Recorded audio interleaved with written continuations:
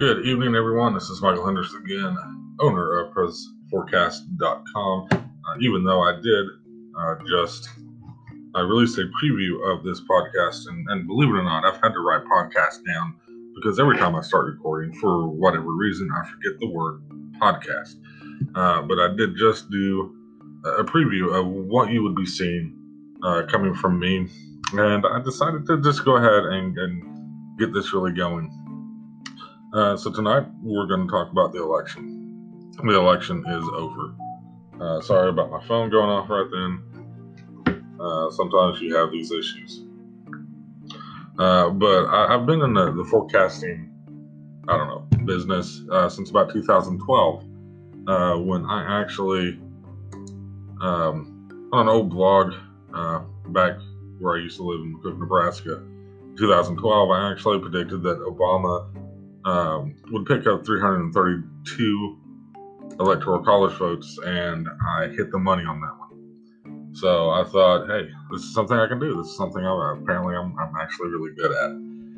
And then 2016 rolled around. But I can live in the fantasy that everyone missed that forecast. So 2020 was a chance to regain that composure. And essentially how I do my forecasts is I just take averages of polls. I generally try to do the last 2 weeks in any given state.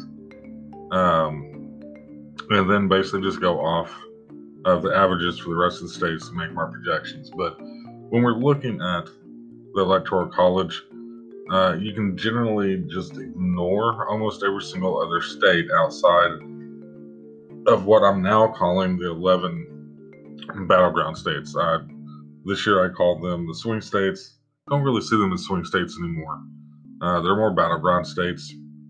And outside of those 11, which I will get to in here in just a few minutes, really the other 39 states, the way the Electoral College is set up just simply does not matter.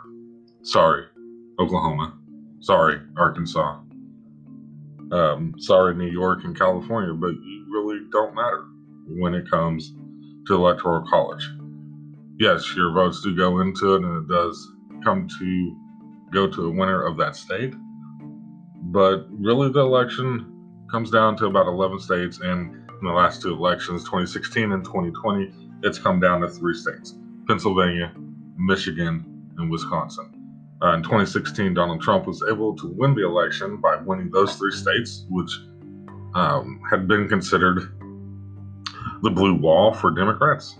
But he did win all 3 of those states. He won them, if I remember correctly, by a total of about 75,000 votes. So in what is commonly called the freest country in the world, 75,000 people in 3 states decided the election for 350 million Americans. But that is neither here nor there, and that may be an episode that I record later about just how bad the Electoral College is and ways we can fix it. But I will go ahead and say this, and I'm going to stop trying to say as much as possible. But the easiest way to put the Electoral College in perspective, you're never going to get rid of it. The only way you can get rid of the Electoral College is with a constitutional amendment. There's not enough votes in Congress. There's not enough votes in the states to do that. So you have to find other ways to take the teeth out of Electoral College. But again, that is for another time, another podcast that I'll record at another time. Having said that, to swing back to my original point from earlier in this podcast, sorry for that. I apologize for these stumbles. I promise as I get going and do this more and more, I will hopefully get better. But the election is over. I apologize to the Trump supporters out there, but the election is over. Joe Biden has won. He wins with a margin of 306 electoral votes to 232 for Donald Trump. Going into this election, it was widely believed, and believed correctly, that the easiest way for Biden to win election and defeat Donald Trump, he had to win back Pennsylvania, Michigan, and Wisconsin. It was believed if he did that, win those 3, he would win the presidential election. Well, he did that. He won Wisconsin by about 20,000 votes, similar to Trump's margin of victory in 2016. He won Pennsylvania. When it's all said and done, it's going to be well over 50,000, which is actually more than Donald Trump's margin in 2016. But the big one is Michigan. He won Michigan by 150,000 votes, which dwarfs the margin that Trump had in 2016. But Biden was able to pad that lead by winning Arizona with its 11 electoral votes by about 12,000, a little less than 12,000 votes, and also picking up Georgia, roughly at last count, looks to be about 24,000 votes, maybe 14,000. My math may be off on that. Please correct me if I'm wrong. But not only did he pick up Georgia and Arizona for the 5 states that he was able to flip blue this time around, he was able to pick up Nebraska Congressional District 2, which encapsulates Omaha, Nebraska. If you remember back to 2008, this is a district that Barack Obama also won. So it is becoming a swingy district, a battleground district. We'll just have to wait until the next election to see if it swings back to the Republicans or stays with the Democrats. Trump was able to maintain his win in Maine's Congressional District 2. It looks like Maine's Congressional District 2, which used to be a stronghold for the Democrats, it looks like it is quickly becoming a stronghold for Republicans. Now, when we look at the 11 battleground states, and these are states that I've decided were battleground states for this election. We had the traditional battleground states of Florida, North Carolina, New Hampshire, Ohio, Iowa, and then we had the new swing states of Wisconsin, Michigan, and Pennsylvania, and then the new potential swing states this year, Arizona, Texas, and Georgia. Now that is 11. Biden was able to win 6 of those swing states and the Congressional District 2, as I previously mentioned.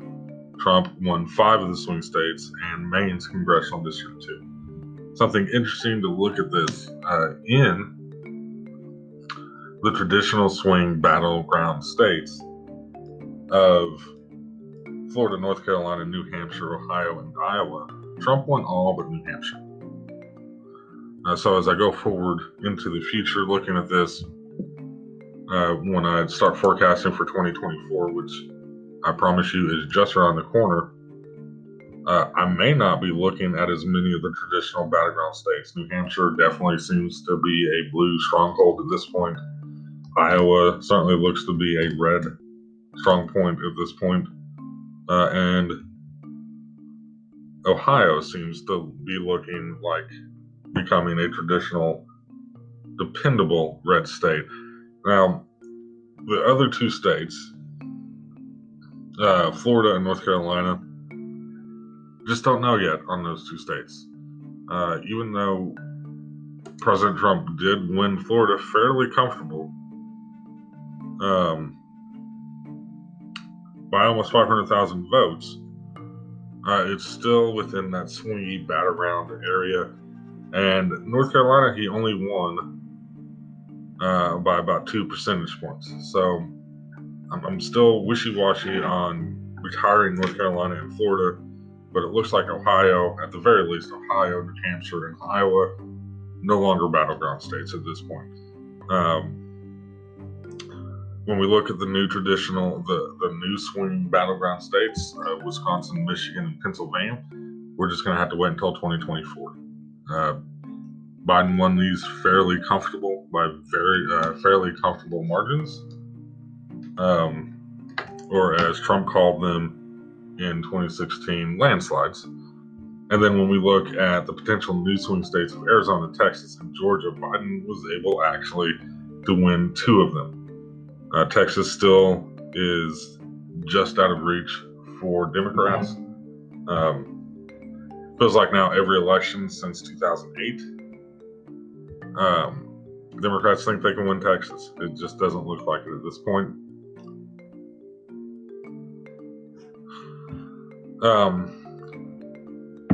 But take a quick break so I can take a drink, and then I will carry on.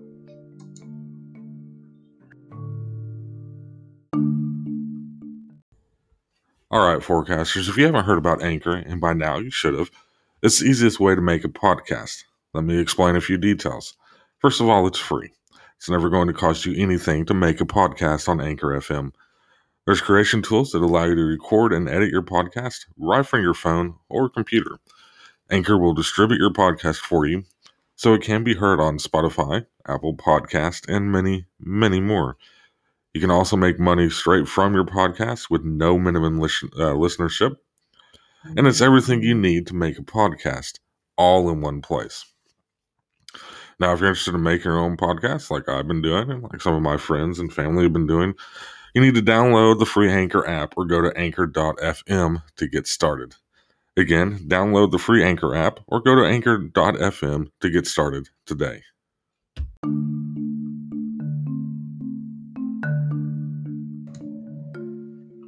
Okay, and welcome back. So, excuse me for clearing my throat. I should have done that before the recording. Anyways, moving on. So when I was looking at the polls this year, it seemed like an obvious runaway victory for Joe Biden. In fact, my final projection, based on the polling the day before the election, I thought it was going to end up with a Biden win of 351 to 187. Where the polls did actually miss was Florida, North Carolina, and Maine Congressional District 2.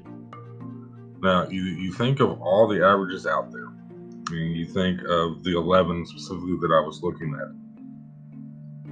Hitting correct on 8 of them, 8 out of the 11, that is actually a fairly good job by the pollsters. Despite what you've been probably hearing in the media, no matter what media you listen to or watch, they were once again saying the polling was really bad this year. It wasn't. It just wasn't. They were actually fairly decent. But as I was watching on election night, I'm sure myself, along with other Democrats, I am a Democrat, just had a sinking feeling in our stomach that Trump was going to be able to pull this off again. But I continued watching coverage late into election night. It was Wednesday morning by the time I finally had enough and went to bed. But as I was looking at the trends on the maps, just how everything was looking at that point, what was called, what wasn't, who had leads in what states, I made a new projection that I posted. I believe I just posted on Facebook. I thought I'd posted it on my website, but I'm not seeing it anymore, so maybe I forgot to do so. I don't know. But I did make a new projection sometime late Tuesday night, early Wednesday morning, that I believed by the end of the day, by the end of the election, when everything was called, everything was done, that Biden would end up winning 306 to 232. So I will take credit on that. Whether or not it's deserved, I don't really care. I think it's deserved, so I'm accepting it.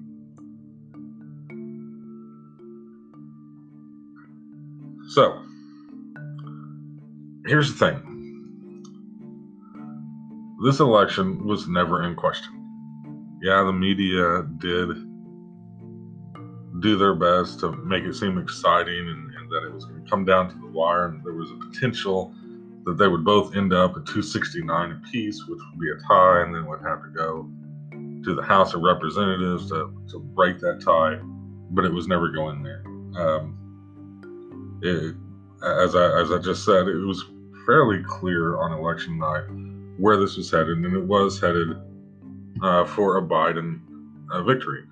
And if you listen to Trump in 2016, when he won the Electoral College 306 to 232, he called it a landslide, one of the biggest landslides of all time. And then he switched that and said in modern history. It wasn't either one. But you go by his definition, then Biden won by a landslide. But let's take a little bit of a different tack on this. let's look at the overall popularity vote, which means absolutely nothing when it comes to electing a president. That's the way this country does it. We already talked about it in the last segment. I'm not really going to do it again. But to this point, with millions of votes still left to count, California's only at 97%. New York is only at 84%. They're counting. So there are still millions of votes out there to be counted. Biden is currently sitting at just over 78 million votes. Donald Trump is sitting at just under 73 million votes. So Donald Trump in this election did receive the second most votes of all time in presidential elections. But Biden is approaching 80 million. I don't know if he's going to have enough steam to get to 80 million, but it's a possibility. And that, my friends, in modern U.S. election history, that is a landslide. He right now is sitting at 50.8% of the popular vote. This is the highest percent total for a challenger to an incumbent since, I believe, 1932, when Franklin Delano Roosevelt almost hit 60%. But so this is the second highest. The second highest previously was Ronald Reagan when he won 50.7% of the popular vote. Biden has passed him by that 10th of a percent, and he could potentially get up to 51%. So as much as Republicans and Donald Trump want to say, hey, we got 73 million votes. Yeah, you did. Congratulations. That's 5 million votes less than the winner got. So I guess you got that feather in your cap, but this is the first time in American history that a person who has run for president twice and won one of them has lost and let me rephrase that to make it a little bit more sense. This is the first time in American history that someone has won the presidency and then gone on to re-election and lost the popular vote both times. It's never been done before. Usually, if you lose the popular vote, you lose the Electoral College. But this has happened 4 other times in American history. Not counting the 2016 election, there was the 2000 election that still sticks in the craw of many people, especially the way that the Supreme Court decided that the election was over. A lot of people felt it wasn't their decision to make. But this isn't really anything new. But again, I'll do another podcast just on the Electoral College at another time. But the polls were not wrong.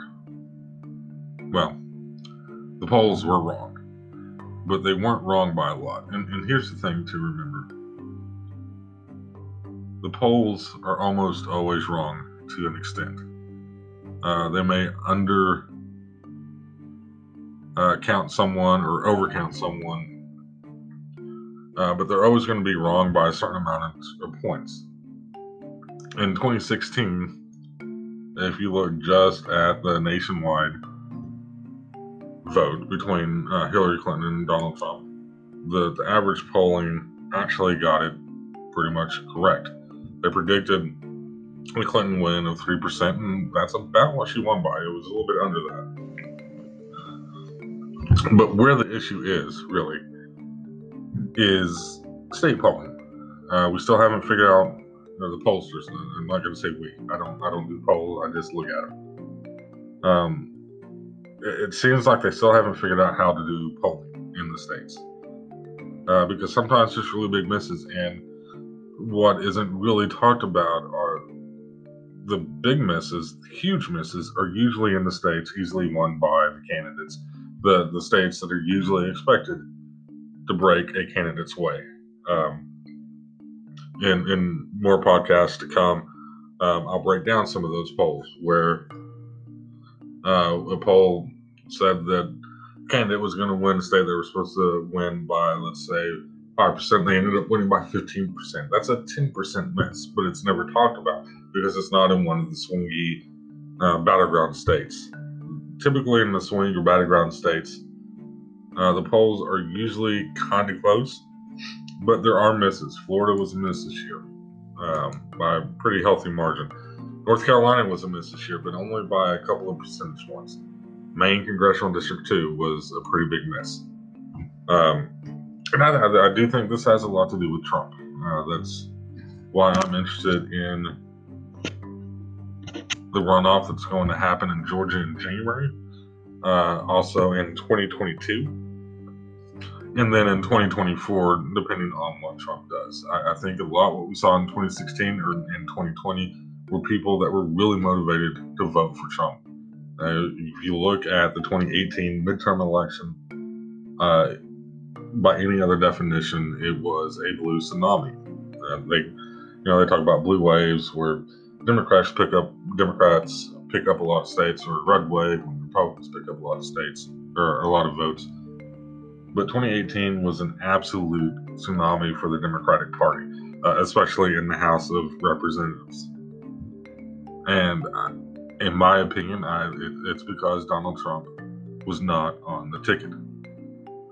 So that motivation to get out there and vote wasn't there for Trump supporters. You look at 2016 and 2020, the motivation was there and they came out. As I previously stated, he's sitting at just shy of 73 million votes. It looks like it just updated again. Still just shy, about 380,000 votes shy of 73 million votes. He'll get there, I think, personally. Like I said, there's million votes still out there, so he's likely to get to 73.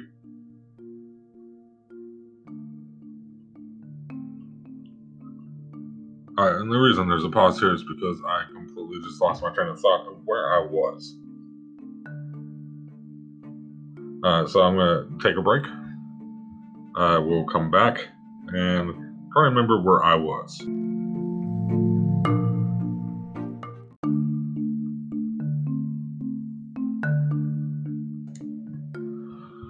Okay, so I finally remember where I was.